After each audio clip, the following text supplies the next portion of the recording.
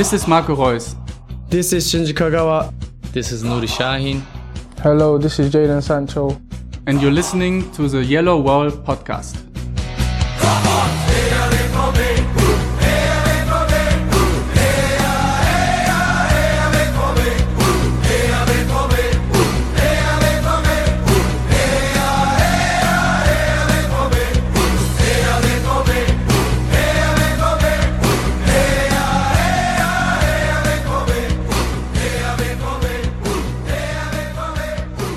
Hello and welcome to episode 367 of the Yellow Wall Pod. I'm your host Stefan Butzko, and today we will talk about how Borussia Dortmund made the Champions League quarterfinals for the first time since 2017, and we will preview Saturday's Topspiel against 15th place Hertha Berlin. For all that and more joins me Matthias Zug. Hello Matthias, it's great to have you back. How are you doing?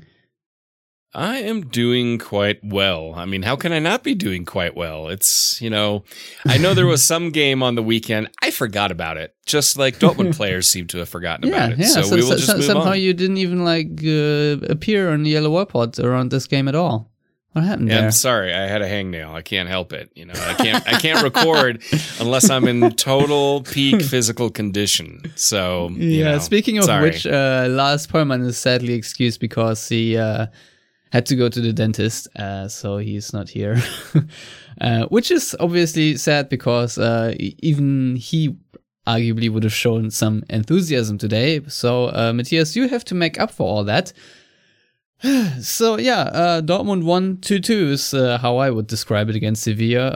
It was an interesting match in the sense that once again, after the Bayern game that you did not want to mention, Dortmund had about 33% possession and played a total of 294 passes, and Dortmund's passing accuracy was at 66%, which is horrendous, especially for a Dortmund team. And if you compare it to Sevilla's, who had 82% of passing accuracy and 604 attempted passes, that kind of shows you a little bit how this game went. Obviously, the first half was very one-sided, even though, Matthias, I think that apart from a couple of chances that Emre Can gave away, to be honest, Sevilla didn't have too many sniffs.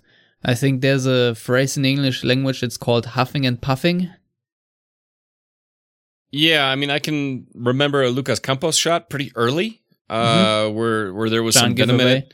Yep, and it hit the side netting, and I think we need to open the box of Emre Can at some point here. Not in general. I want to make that very clear. I rate him very highly, but in a different position. I mean, the thing is, we can just tackle it right now while we're on it. I mean, might as well, yeah.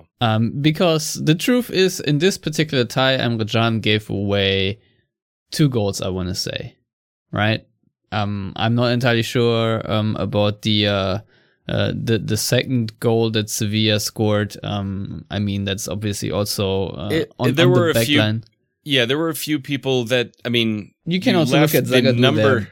Yeah, I mean, you can't, like I tweeted, you can't leave, I think he's number 3rd or 4th in the score list in La Liga, unmarked. That's like, what's going to happen next? You're going to leave a number 1 heading threat from a corner unmarked? That would never happen.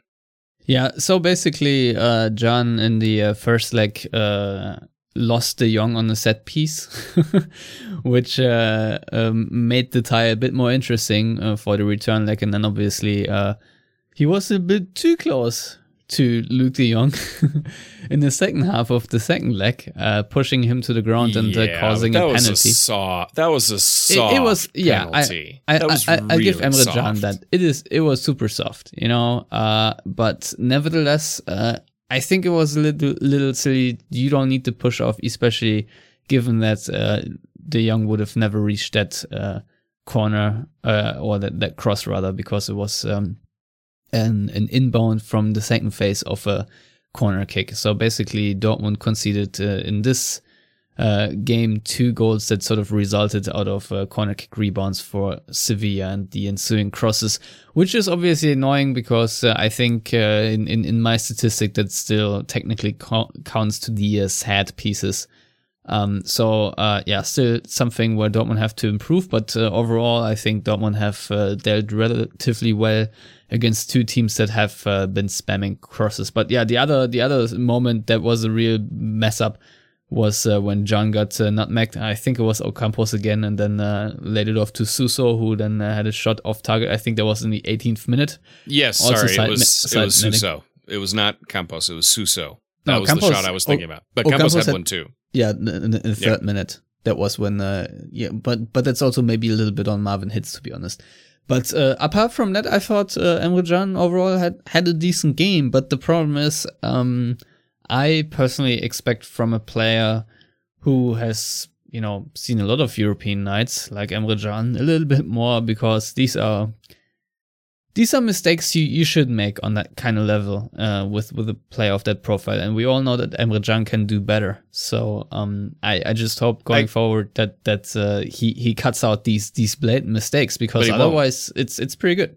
He won't, Stefan, and I'll have to break a lance. Let's take a German term and bring it into English. I'm gonna have to break a lance for Emre Can. I am a Emre Can fan. Always have been, going back to his Leverkusen days and Frankfurt days. The thing about Emre Can is he's I would consider a top-level central midfield, box-to-box, ball-winning midfielder type guy. Because he has that passion, he has that little bit reckless abandon and no fear. The dude has no fear. Now, that will lead him in those positions as a central defender where you are very exposed to make mistakes. He's not a natural central defender. It's not like he's I forget how old he is now, 27, 28? Yeah, 27. 27. It's not like he's a 27-year-old Mats Hummels or Neven Subotic or somebody like that who that is their position. He's put in there because he has to play. I mean, he's played right back there. He's played central defender and central mid and defensive mid.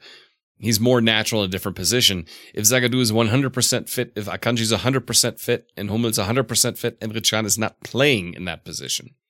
That being said, I can distinctly remember more than a handful of times where a last-ditch Emre Can tackle has saved Dortmund a goal, because his timing on tackles is usually exceptional. For someone who can be so reckless at times, he's got great timing with tackles. Now, he'll fly in with a tackle where Mats Hummels would never do it, because Mats Hummels is that veteran central defender and knows if I don't time this exactly perfectly, we're going to have a problem. Emre Can doesn't really think about that. He just goes. And I love that in central midfield. Central defense, I don't know. But, a few stats that I pulled out to kind of, I thought what Edin Terzic said after the match in the press conference, I laughed so hard because he was asked about the Sevilla Spanish trash talking. And he said, well, I don't speak Spanish, so I don't know what they're saying anyway, so I don't care what they're trash talking. Honestly, that's like the best trash talk back, because you're like, why are you trash talking me in a language I don't understand? If you want me to get riled up, say something so I understand you. And I get that. And Sevilla acted like Sevilla. I'm a 30-year-long La Liga fan. And I tweeted it kind of tongue-in-cheek, but I mean it. I prefer Betis over Sevilla. Sevilla, they come across, like they have this odd profile persona of being like a likable team. And for some Spaniards, they're like their second team kind of a thing. No, they're not. If you actually watch them, they are not a likable team. It doesn't matter who's been on the touchline for them. They're kind of dirtbags. And I'm going back decades.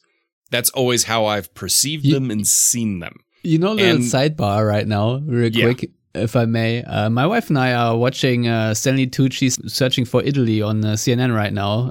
It's quite beautiful, because Italy is obviously a country with rich traditions and especially the food. And I feel like we could do a similar thing for Sevilla and like the origins of shithousery.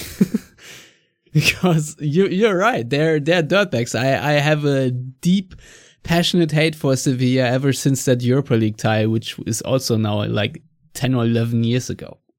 Anyway, continue, please. I didn't want to interrupt. And Stefan, I say this as an Atletico fan, okay? So I know a thing or two about shithousing, but Atletico owns it. Simeone owns it. He has that fibra and he goes, this is who we are. Come at me. Whereas Sevilla kind of pretend like they're not that.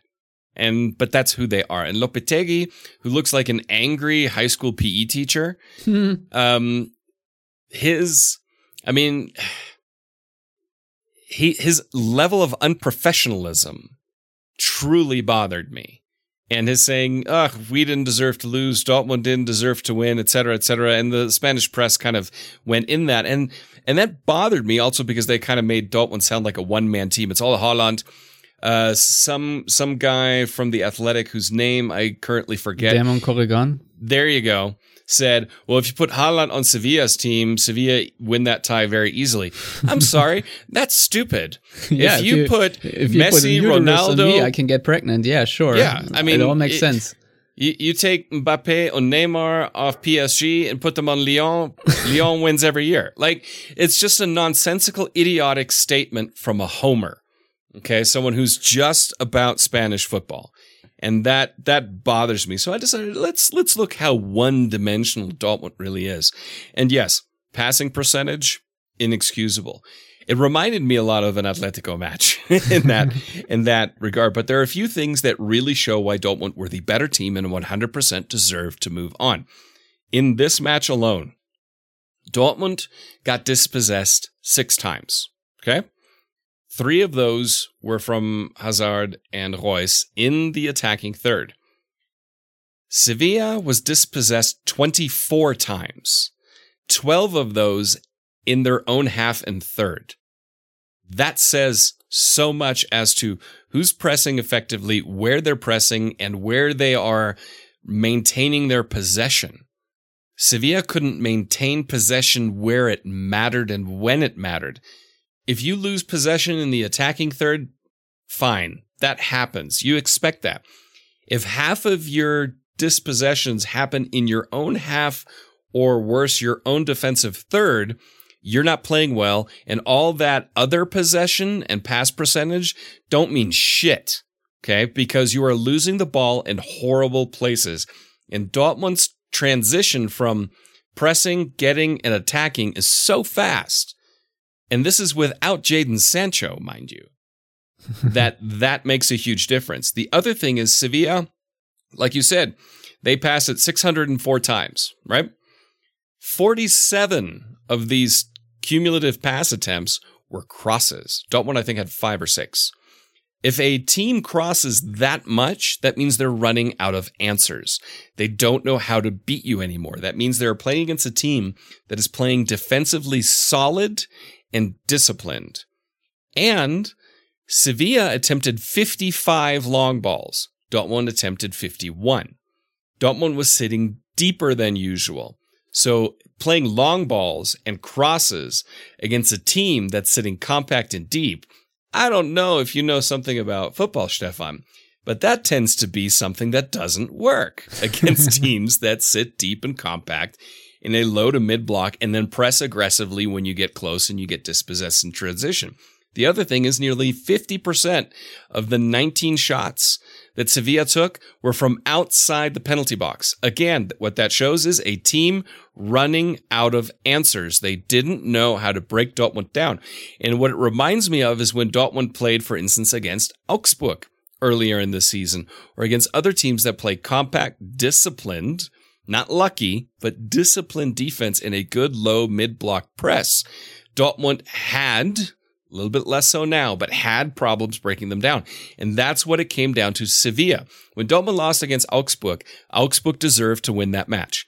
Sevilla losing this tie over 2 legs to Dortmund, Dortmund deserved to win this tie because of exactly that. Sevilla had possession and passing, great, but they didn't do shit with it. And Lopetegui decided to specifically target passing percentage and possession and say, we had all the possession, all the passing, ergo, we're the better team. No, it doesn't matter how much you have. It matters what you do with it. And they didn't do anything with it.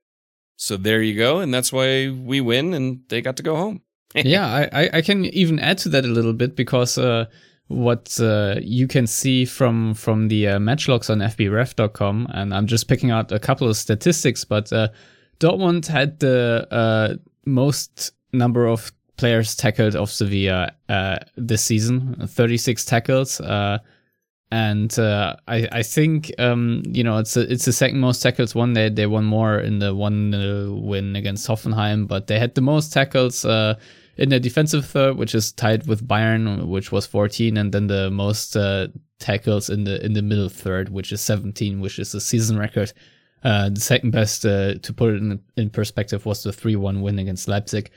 And obviously another thing, which sort of is what I actually came to the match logs to look at, because I thought, man, Dortmund blocked really a lot of things, like a lot of shots and passes. And indeed, most blocks of shots and passes in this game, the last two basically were record setting. Now this time Dortmund blocked 28 shots and passes in total, and the second best was the Bayern game with 24, and the 2-2 draw against Hoffenheim, which really tells you a little bit about how Dortmund are setting up and how hard they made it for Sevilla to play through them, because I thought it was kind of a tight-knit midfield, and with Dahoud, Delaney and Bellingham, that's something you would want to expect. And obviously Thorgan Hazard and Marco Reus are both excellent at backward pressing and all these kinds of things. So this was a side, I guess, the Dortmund team that was really out there to defend solidly and then just hope to hit Sevilla on the counter. And that's obviously exactly what they did in the, 34th minute or so, when it was like a combination out of Nico Schulz and Thomas Delaney winning the ball and then passing it on to Dahoud, who's, I don't know about you, Matthias, but I thought it was an excellent pass from Dahoud to Reus, and then the cutback to Haaland, and almost a tap in. But talking about Dahoud real quick, I think this is something that has been missing for a long time in Dortmund midfield, and I was hoping that Julian Brandt would bring this sort of thing. Just when I watched the goal live, I didn't even notice Dahoud, because he is so quick, because he receives the ball, he turns around the Dahoud 180, and then that pass, there was one flowing motion and it was super quick. And that's kind of amazing. And if you look, for example, for the goal that obviously got ruled out, Dahoud also has a great turn on the ball right away and passes it to Haaland. But more importantly, the first goal basically starts off with a set piece for Sevilla, and Dortmund then counter quickly and get it off to Haaland. I think there was like Dahoud wins it in his own box, and then Bellingham clears it out to Haaland, who maintains possession but loses it again. But the most important part is basically that when Sevilla regain possession, that Dahoud of all players is running forward to press the goalkeeper Bono, and basically forces the pass to the right, and that then kicks Schulz and Delaney into gear, and then obviously it all happens very quickly from the turnover to the goal. But I'm just saying that the role that Dahoud is playing in a game like this, the runs he's making, the decisions he's making in terms of when to press and who and where, is excellent, and that just needs to be highlighted here in case everyone just wants to talk about Haaland for this goal. Obviously. It was a great finish and a nice cutback by Reus, but Dahoud created that goal in so many ways, and I just want to appreciate that real quick. Well, Dahoud in general, aside from obviously it being down to me as to why he now is a good player, that motivation it just helps. Moreo's next on the list, and I don't know who I can pick next. I don't think Nico Schulz, it'll work for him anymore. But with Mo Dahoud, it's like you mentioned, we were all hoping when he came that this would be him, but it took a long time to get here. But everything kind of happens for a reason when it's supposed to happen. With Julian Brandt, totally different types of players at this point. Brandt doesn't have the pressing resistance. He doesn't have the speed. He's a little too ballverliebt, as we would say in German, too in love with the ball. Whereas Dahoud doesn't really dawdle on the ball. He likes to move it quickly and with purpose. So I'd like to know at some point in the future, his development as a player, where it clicked, why it clicked, and with whom it clicked. I have a strong feeling that Lucien Favre will probably deserve a lot of credit for the development of Mo Dahoud into who he is now.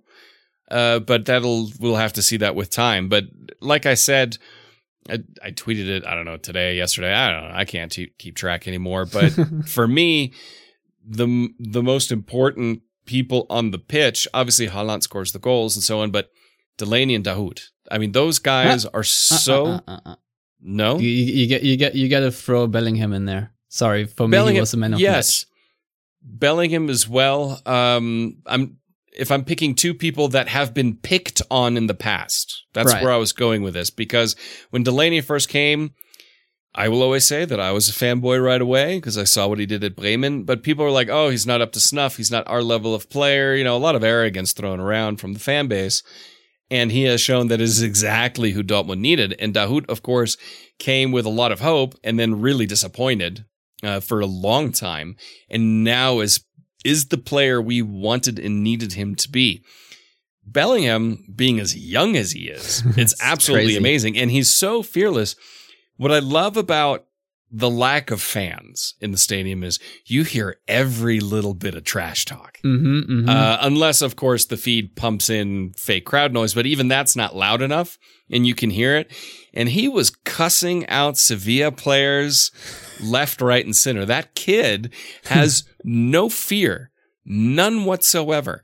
And it is absolutely fantastic to see. And that's, for me, from an attitude standpoint, he is a polar opposite of Gio Reyna. Gio Reyna wilts quickly, he slumps his shoulders in his head and pouts.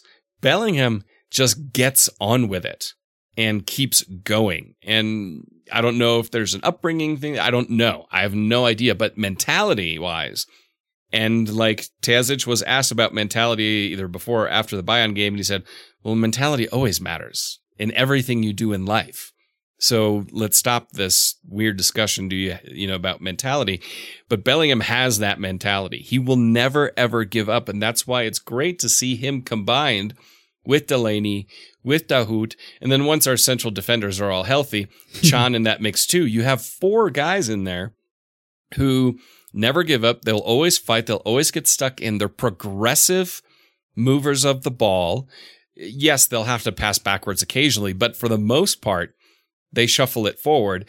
Delaney, maybe a little bit less so, but he'll then give it quickly to Dahoud. So, I mean, he moves it around more progressively now than he did, say, a year or two ago. So those 4 guys are difference makers in Dortmund's center of midfield, and they have changed a lot over the last 3 months now. Yeah. Bellingham, I think, I don't know who it exactly was, whether it was Suso or Juan Giordano. So, but after 4 was called and a Sevilla player went down because Bellingham hit him a little bit with his foot, said that you're soft as shit is what he said. And the other one I won't even repeat because it's a bit too offensive. But that was toward Acuna. And I think there were a couple other instances where he was trash talking, and I think that's very positive for Dortmund. To have that element there, especially against Sevilla, that you don't take any shit from them. And we saw that obviously with Haaland later, the goalkeeper, which we'll talk about in a second. But one thing I wanted to actually add to Dahoud, which I think is a really positive gimmick as well, is that he communicates a lot. He is coaching his team basically. He's very talkative on the field, and I think in the past that was like a point of criticism, especially since the pandemic hit. And right now we have to sadly talk about, like, the next game will probably be the anniversary of Dortmund playing in front of empty stadiums. But Dahoud always coaching his teammates and giving little commands.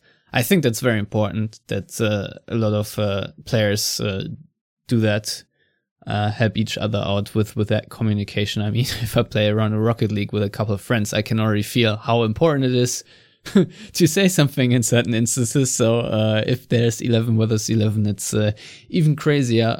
So yeah, that's just a very important point I wanted to make. But yeah, it's interesting to see how Bellingham is developing right now. Obviously, he had his little dips as well, which is perfectly normal for a 17-year-old. But you know, if you now look at the games he had against Gladbach and against Sevilla, the absolute fight he has shown, the hustle. I think fearlessness is a really good word that describes what he's doing right now as well. Yeah, Dortmund fans can be really happy with that. I think I heard someone even invoke the name of Money Bender in comparison with Bellingham, how he really... I think you named it reckless abandon earlier in regards to Emre Can. I think we can say something similar to or about Jude Bellingham. Amazing performance, just so important. I don't really recall many tactical mistakes on his behalf. Not really losing a lot of tackles, and if so, he's always around in the midfield scrum. So, yeah, if Dortmund keep this up, this team can really go places. And, I mean, we are in a Champions League quarterfinal. Isn't that amazing, Matthias? Just think about that. The last time Dortmund achieved that was sadly in 2017, when this whole thing was overshadowed by the attack on the team bus.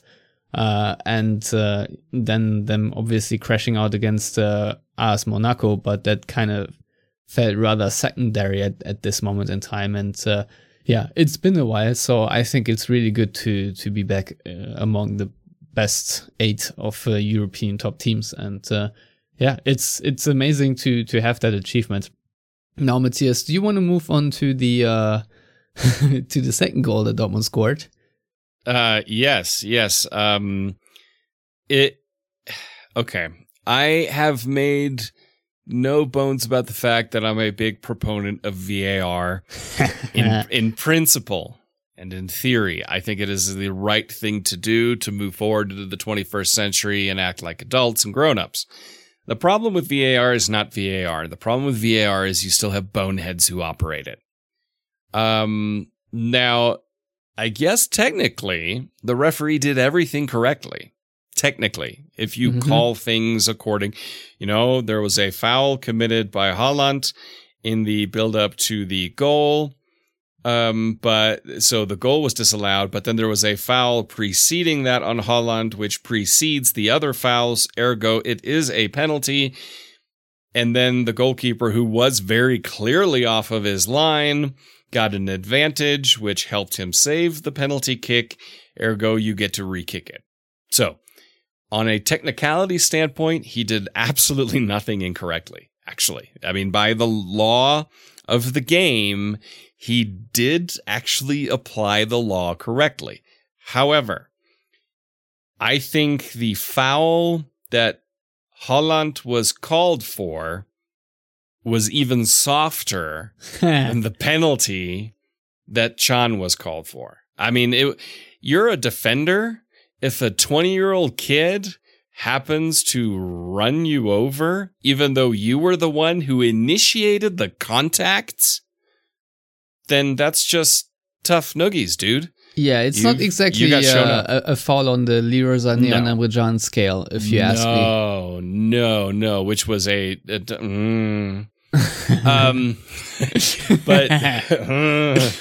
No, we're staying on topic here. We're not going to talk about it. It's relevant for context, Matthias. It's very relevant. Yes, it is, because that was a clear and obvious foul that a horrible referee who was perfectly positioned to see it decided not to call, which changed the course of the game. Oh, phew, I feel better now. I've been holding that one in since Saturday.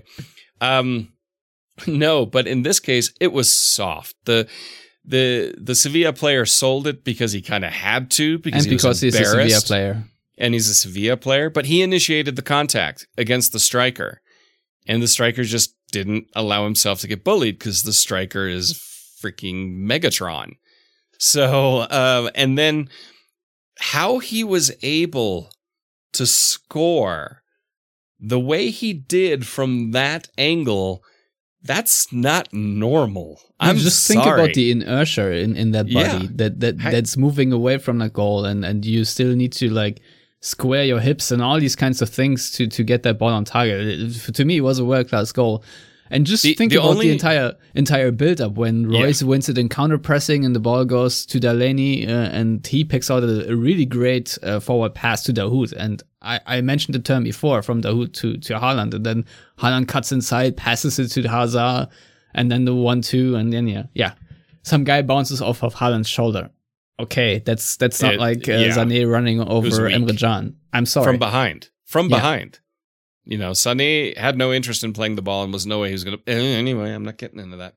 But that goal, the only player I can think of who scores goals like that is a short Argentinian guy who plays in Barcelona, in Lionel Messi. What makes it... Because Lewandowski scores amazing goals, but he doesn't score goals like that.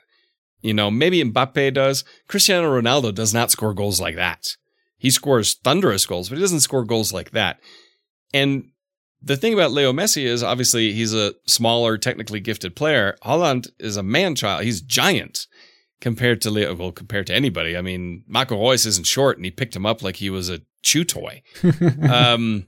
So that's what made it remarkable. And what I hate about that really soft call was that goal doesn't exist anymore. For the record books of football, it essentially didn't happen. Including also then, you know, you had to retake the penalty. And even though I hate Bono, not you too, Bono, this Bono, I mean, he saved 2 or 3 remarkable shot saves. And that doesn't exist now either. Nor should it, because he doesn't deserve that. Because there, Stefan, is another reason why I'm looking forward to, I think it's on the 3rd of April for Atleti to kick the shit out of Sevilla, is because when Haaland missed his penalty after Bono cheated by coming off the line way too early, Bono then decided to trash talk Haaland. Haaland, being the way he is and the way he's wired, which is a little crazy at times, then trash talked Bono. And all of a sudden, all went to hell. And the most important player was Mateo Morey. Yes. Because he saved Haaland from beating the shit out of Campos, who was ready to beat the shit out of and kick the crap out of him, because Campos is a dirty player. He is a dirty player. He has a dirty streak. So Mateo Morey, he's the man of the match because he saved Haaland, who is twice his size. I think when we talk about the resurgence of, or I don't know if resurgence, because was there ever resurgence, but if we talk about Morey and his physical strength, his newfound physical strength, I feel like that almost comes just exclusively from wrestling down Haaland in goal celebrations. Yeah, and with physical strength, I mean, the last 2-3 weeks, I don't know what happened to the kid, but all of a sudden, he has it. Before that, he got pushed off the ball easily. He looked like Meunier's tiny little kid brother when you look at stature. You know, Meunier is a big dude, and Morey is not. And but he isn't getting out physical now for the last 2-3 weeks. I don't know what happened. It's not quite a Leon Goretzka transformation physique-wise, but something happened there, because it's not just his positioning's gotten better, his crossing's gotten better, which that shocked me. His technical abilities, fast of foot is no problem. His defensive awareness has gotten better, and his pressing resistance has gotten better. So he's not physical off the ball as easily as he was still 3-4 weeks ago. Didn't someone send you the video of where he sort of has a back heel first touch to a teammate from like a Sevilla punt or something completely ridiculous, just like a little a goodie of right back technique? Well, I mean, I didn't see that, but I'm not surprised. I mean, you can't forget, he is a La Masia graduate. I mean, he's a Barcelona player, and every Barcelona player, even the keepers, are taught to be technically gifted players. So that aspect of his game, I had never doubted. It's, the core fundamentals of being a defensive right back. That's kind of where I had my issues. But he's come on leaps and bounds in an incredibly short period of time. I hope it continues. Obviously, he'll have dips like every player does, and he's still very young, so he will have those more frequently. But he has established a level of performance that Dortmund can say, okay, we have something here, and you can build upon that. Yeah, it's not like the Matthias Zug curse where you say just sell him. Or loan him out, or whatever what you said. That's not even a reverse jinx. That's like a reverse curse. I feel like what you did to this kid. It's all in the plan, Stefan. It's all in the plan. No, but I mean, Dortmund have at least serviceable right backs now. Okay, serviceable. I mean, they're not great. They're not in the top echelon of Bundesliga right backs. Neither Moret nor Meunier, but they're serviceable. They'll do a job for you. Left back's a different issue. Even though Felix Passlack. First of all, shout out to my man Nico Schulz for that pass to Haaland in the 30 seconds into the second half, which then resulted in the Torgan Hazard shot that he was more aiming for Marco Reus's head than the far post. That was a kind of pass that you would expect from Guerrero, but not exactly from Nico Schulz. And I thought that since I've been harping on him quite harshly in recent times, since that was an outstanding moment, I should highlight that. Oh, no doubt. I mean, he played significantly better against Sevilla. Against Bayern, he was abject. I mean, that was bad. That was really, really, really bad. I put a lot of the blame on the assist from Sané, on him, and the fact that he got out dribbled by Niklas Süle. I still don't quite know how that happened, but it happened more than once. So 3 times, I think. 3 times. Oh God. Once is one time too many, because Niklas Süle is a great central defender. It's not exactly an explosive right back. And I think he even attempted the most dribbles for Bayern in that match, which is just funny to watch. But anyway, against Sevilla, no, Nico Schulz played much better. Obviously, the result shows that. And the fact that how Sevilla had to revert to try to create opportunities for themselves shows that overall the team played better. Had they played this exact same way against Bayern, can you say that maybe they don't concede those last 2 goals? I mean, Bayern are worlds better than Sevilla. There's no doubt about that. I was just going to say, it's a bit hard to compare that. But at the same time, you can't ignore that no call with Sané had the effect it had. I mean, there's no disputing that in any shape or form. Yeah, can I circle back to the VAR real quick, because it's been 7 minutes and I feel like this is the perfect opportunity to talk about this real quick. Because I wrote it down. So Haaland was fouled by Koundé in the 47th minute. Then Haaland scores in the 48th minute. Then the ref points to the spot in the 51st minute after reviewing the thing. Then Haaland misses the penalty in the 52nd minute. Then the referee decides in the 53rd minute that the penalty must be retaken. I think that's quite odd. I think that can only be the VAR that sort of notified him that the goalkeeper was off his line a little bit too far. Then in the 54th minute, the penalty gets retaken finally.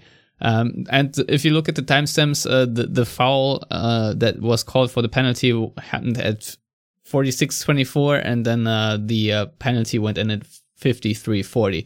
So they are whooping 7 minutes and 16 seconds in between those actions. And Matthias, you've already mentioned how nonsensical the VAR is at some points, and I think in so many ways it was here, because I'll be honest, in the NFL, if there's sort of pass interference, but the wide receiver has not really any chance to get to the ball anyway because it's overthrown or something, I don't really think you need to throw a flag. And similarly, I don't really know if you must call this penalty on Haaland. Yes, he was held. It was a blatant shirt pull, and I can certainly see why this is a penalty call, but this ball would have never ever reached Haaland. So in just the spirit of football and sport, I personally, and that's just my personal opinion, wouldn't call that, but a foul is a foul, and if it happens in the box, it's a penalty.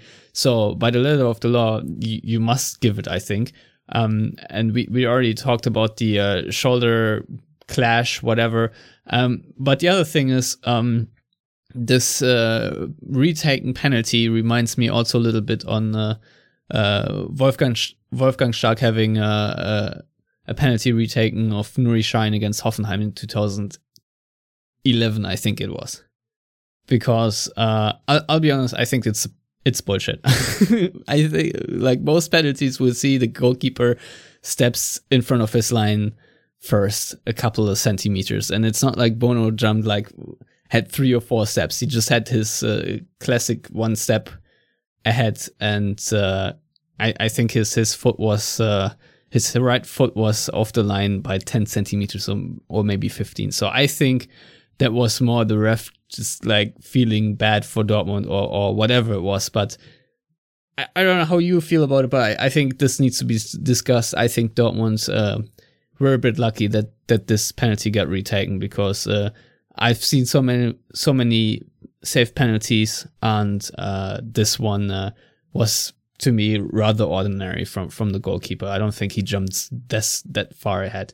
And I mean, I agree with you. If you really want to be nitpicky, you can also retake it for players running into the box or something. You know, there are penalties where the other midfielders are already like at the level of the penalty taker by the time he hits it or so. And those also very rarely get retaken. So I feel like that was the referees feeling a little bit bad that this fantastic goal just got ruled out. That's it. It's just the magic and the beauty of the initial goal that Dortmund scored that created some unconscious biases in the heads of the referees.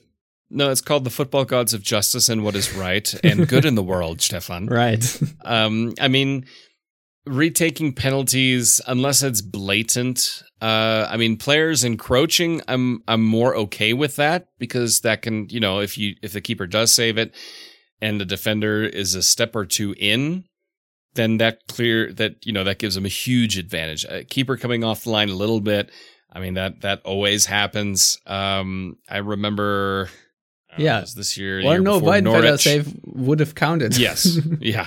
I mean, Norwich in the Premier League season before, there was a match where they had a penalty. I don't remember if it was retaken once or twice, but there were players encroaching, and but they were like in the penalty box before the guy got to the ball. I mean, it was blatant and obvious. It was extreme.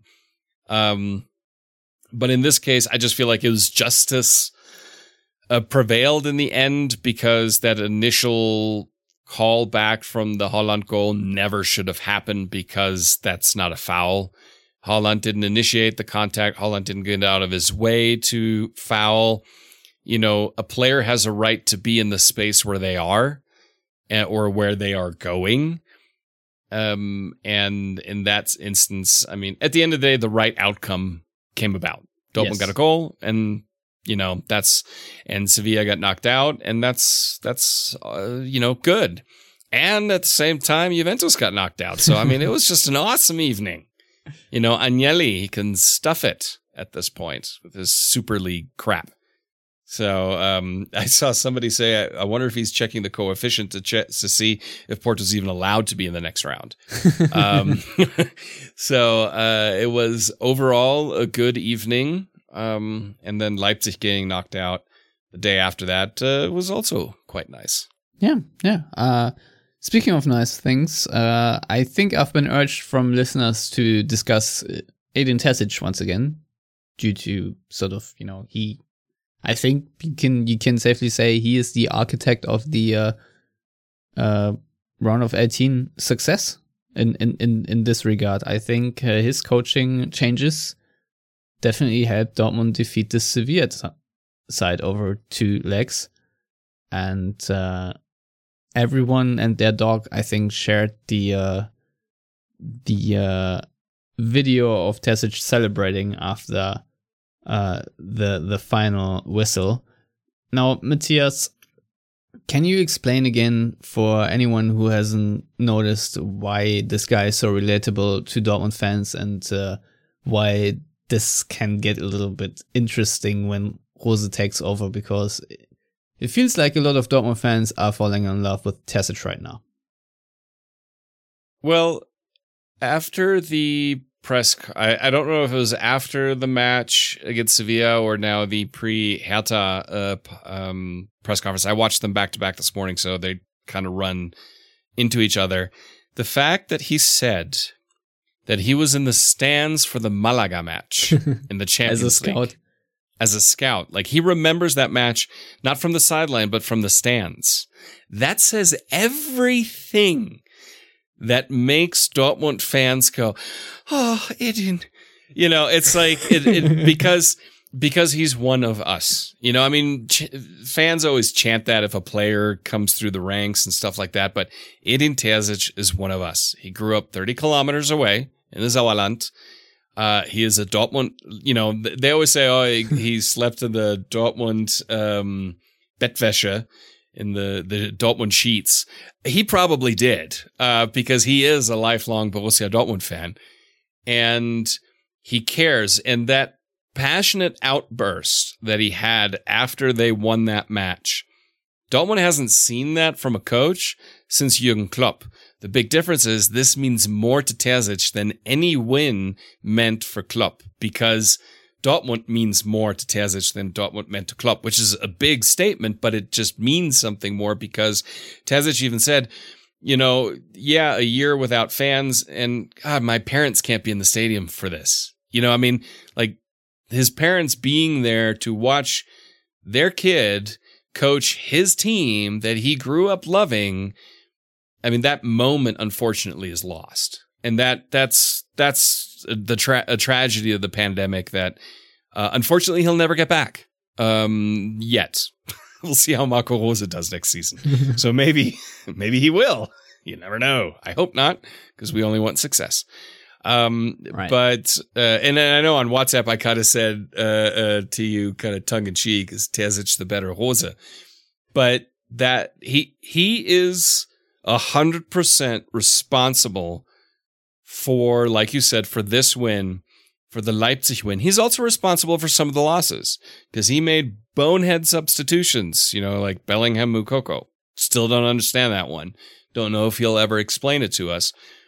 But the Bayern match, actually, Dortmund losing the way they did at the end, I think kind of probably helped them for this one, because the way Dortmund set up was very similar, but they didn't obviously then concede those 2 goals at the end to lose the whole tie.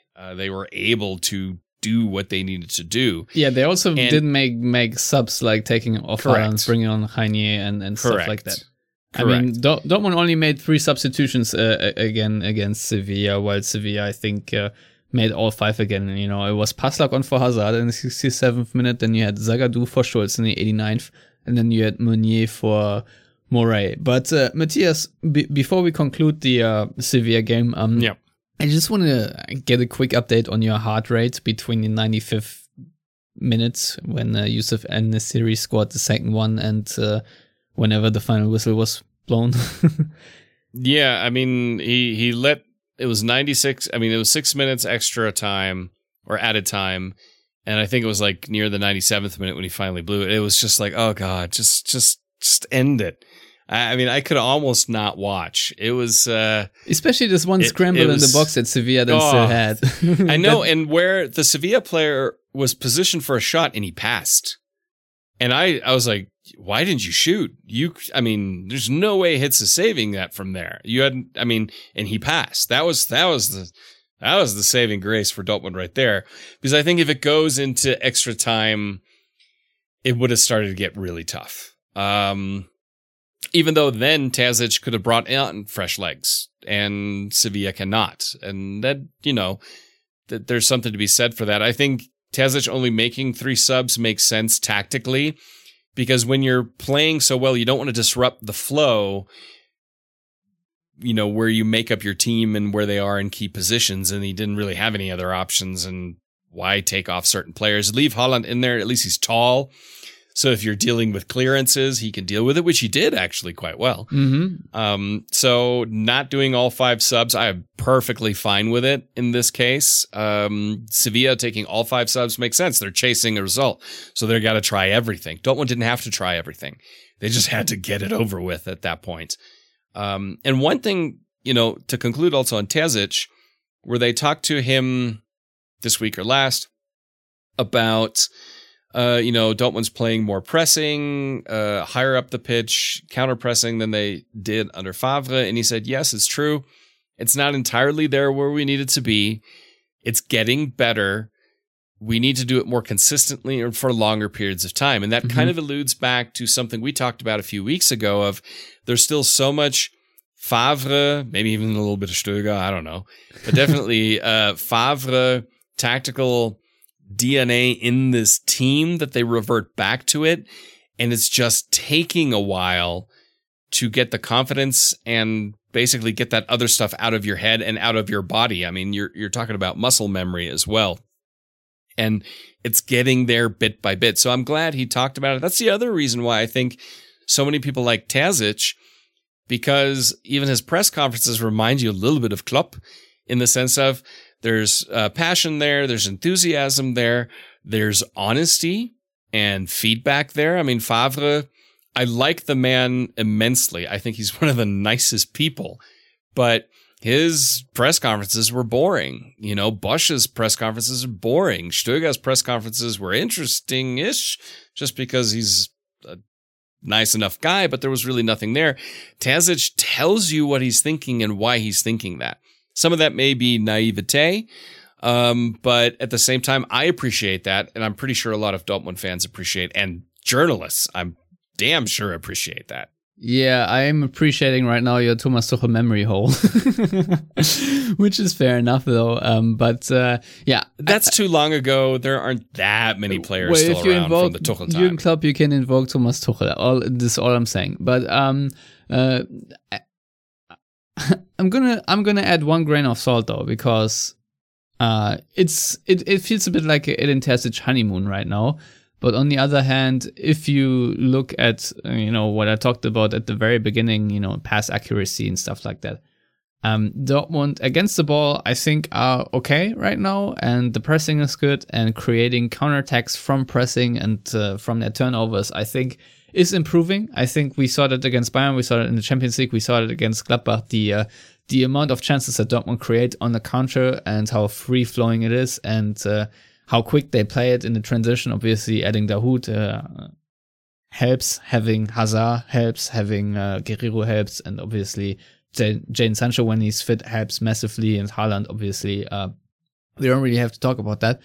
But I think overall the problem for Dortmund will be that they need to get back to become a more dominant possession team, because otherwise they will always struggle to break down smaller sides. And I don't think we're seeing this quite yet from Terzic. And the other thing is obviously that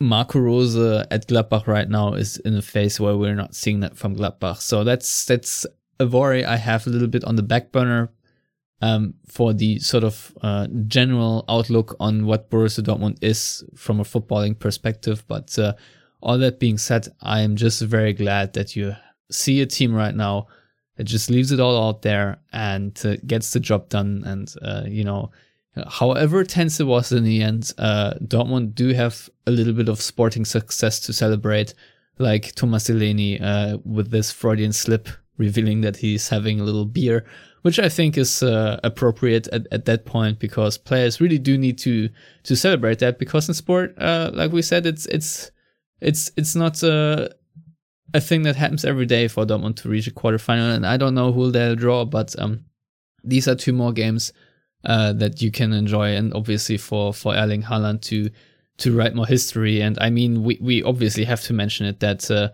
now he is the player that has scored the most Champions League goals before turning 21, the youngest player to score 20 Champions League goals, the fewest games to score 20 Champions League goals, first player to score 10 or more goals in the first 2 seasons each in the Champions League, and first player in UCL history to score 2 or more goals in 4 straight games. So that's a level of consistency that we've literally never seen before with Messi, Ronaldo, and such, and Lewandowski. I think we can add in that, and another like all kinds of different legends being in this competition. So just think about what Haaland is achieving right now and how exceptional and world class it is.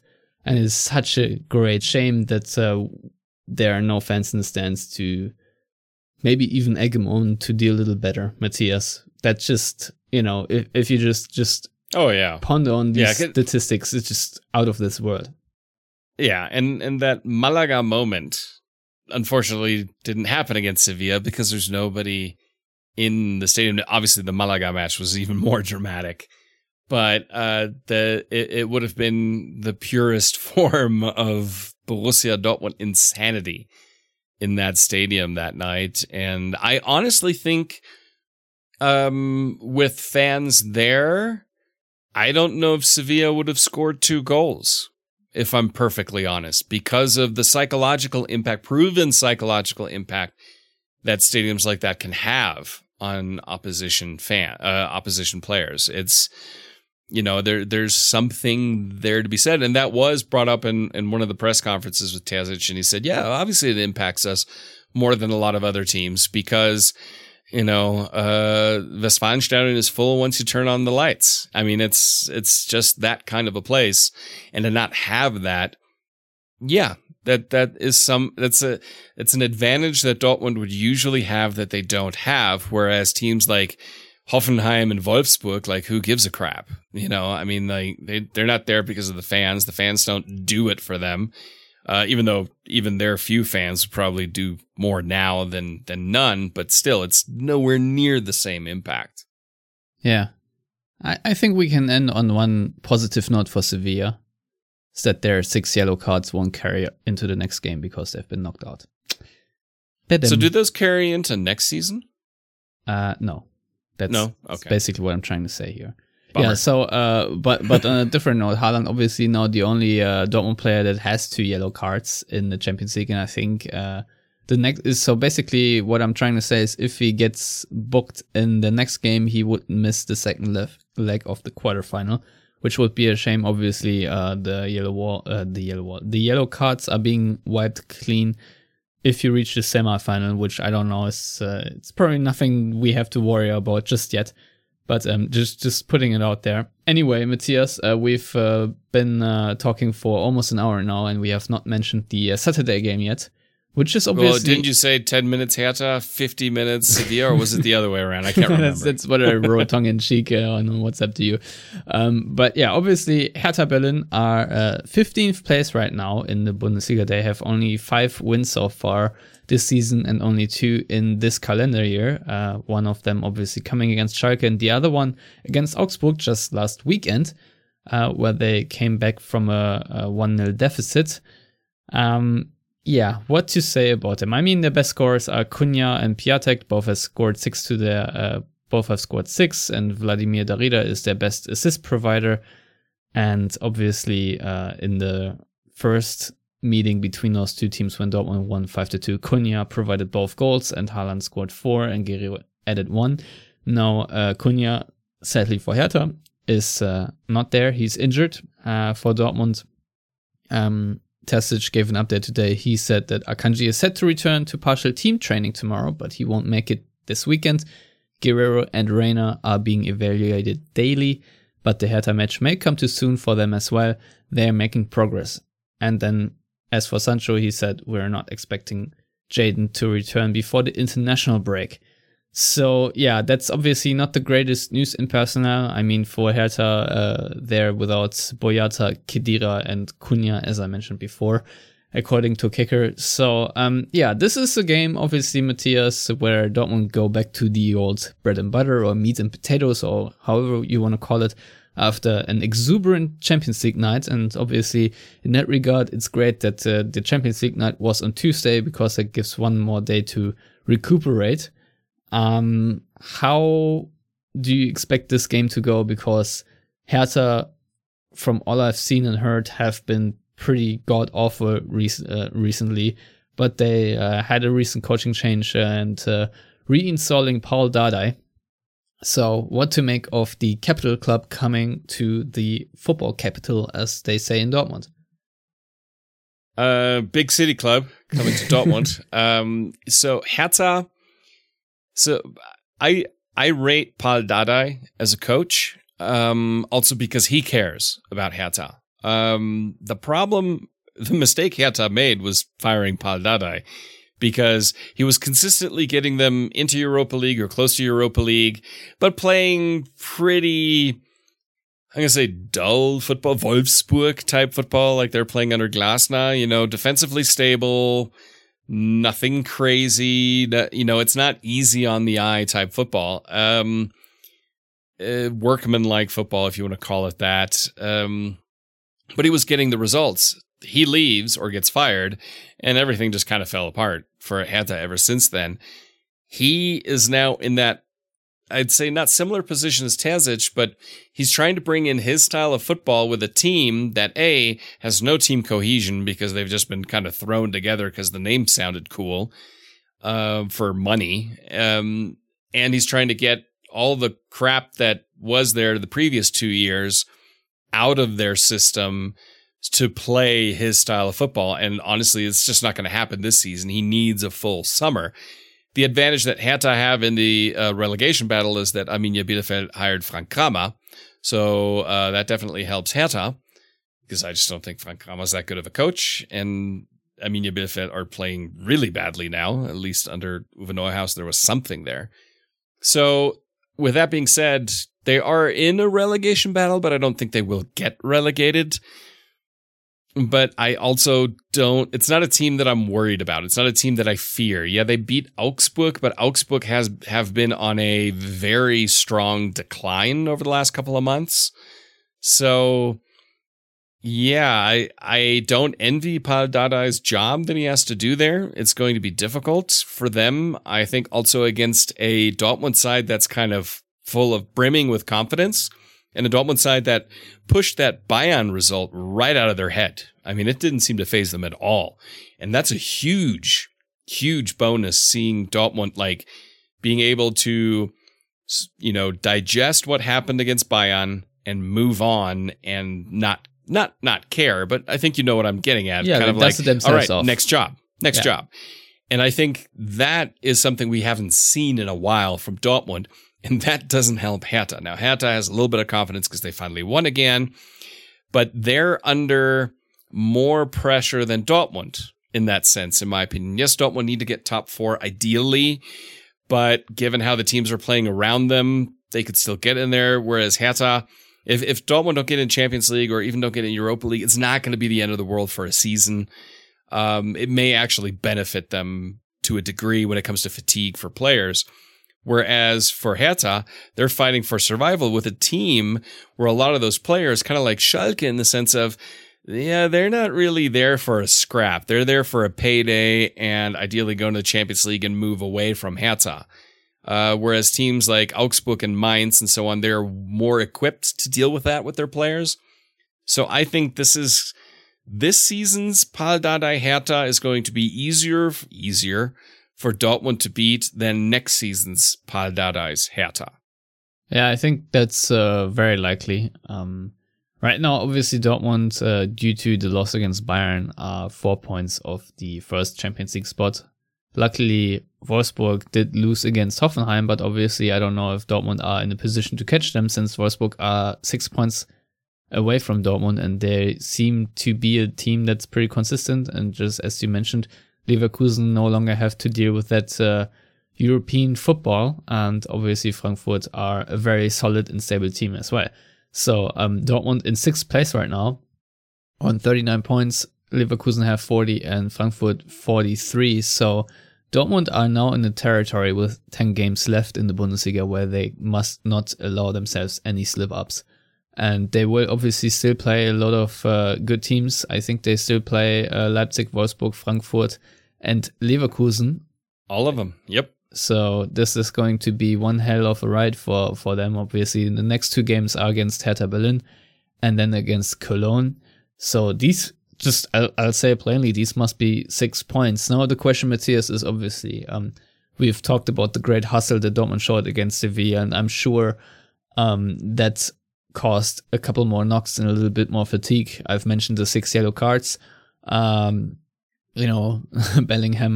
had to suffer a lot of fouls. Haaland got, he ate an elbow. All these kinds of things happen. Obviously, a lot of muscle injuries are going around for many teams right now.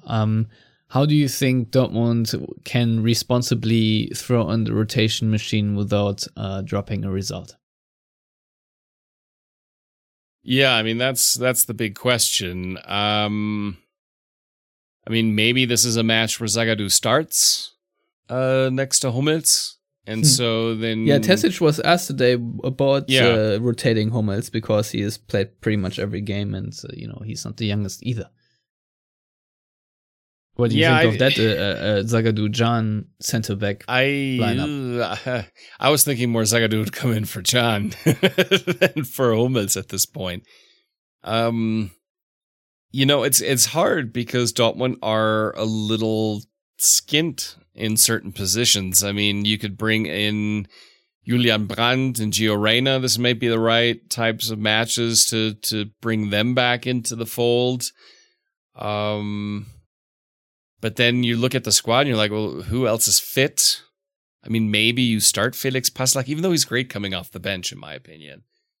There's not really a ton of room for rotation. I mean, as far as I know, Sancho and Guerrero are still out. That's correct? Yep. Yeah. I mean, Guerrero is doubtful, but still, I think but basically out. I don't think they'll risk him. But you have Guerrero out, Sancho out, Akanji's still out. So, I mean, you don't really have a lot of options to rotate defensively. I mean, you could play Passlack and Meunier instead of Morey and Schultz. If you need to rotate, and then in central midfield, if you're going to bring in, if you want to rotate, it's hard, Stefan. There's just not too many key players are out that you don't have a ton of options. I mean, maybe you bring in Brandt. I could see that. And maybe start Gio Reyna just to give Reus a breather, as an example. And you could start Hazard and then take him off and bring on Reus later in the match so that Hazard doesn't have to last a full 90 because he's still rebuilding his fitness. So those are some of the options I could see happening. But yeah, the amount of options is pretty short. Yeah, the only good news for once is that Dortmund don't have a midweek game. But that's about it after they had her game. Then I think it's the Cologne match, and then there's the international break. And from how it looks and sounds like, Mats Hummels will be going to that one too. So it's going to be difficult for Terzic to find moments, especially in this stage of the season where every game feels a bit like a final. To give breaks, but obviously you must do that because otherwise you have the issue that you now have with Guerrero and Sancho being out, which are big losses. So yeah, Dortmund need to, as we say in Germany, bite into the sour apple and rotate a couple of guys. I just don't see a way past that. Obviously that will make things a little bit more dicey because Hertha Berlin, even though they have been quite atrocious individually, I don't think they're a terrible team, and I think they can really punish you on their day. The only problem for Hertha is that they haven't had too many good days, and they made a million comical tactical issues. When you watch them and the way they concede goals, there's usually spaces open that should never be open. That's been very on point for Hertha, but them coming to Dortmund has been a bit funny in recent years. So I'm not entirely sure what to make of it. Obviously, Dortmund need to win this, but I don't think it's going to be a walk in the park at all after this Champions League game. I think a lot of Dortmund players will feel their legs. So hopefully Dortmund can decide this rather early instead of leaving it to like the 60th minute to open the scoring or whatnot. Agreed. All right, then I guess it's time for predictions. Mm-hmm. What are you picking? Well, obviously I'm going to go with the Dortmund win. 2-1. Yeah, I was feeling that for the Sevilla game already. But I don't know. The thing is, if Dortmund find their groove a little bit against Hertha, then they can run up the score quite easily, as we've seen in the previous meeting when it was like 5-2 game in the end. So I'm just gonna say 3-1. I think that Marvin Hitt's not gonna keep a clean sheet, but at the same time, I do hope that Dortmund punish Hertha for their mistakes, which I hope will come. And with that, Matthias, I think we have concluded the celebration of reaching the quarterfinal and a little outlook on what's ahead next Saturday. And with that, I thank you for coming on. Please tell our listeners where to find you on the internet. You can find me on the internet, on the Twitters, at Matthias Hug. You can find me at Stefan Butzko, and you can find all of us on Twitter and Facebook at Yellow Wall Pod.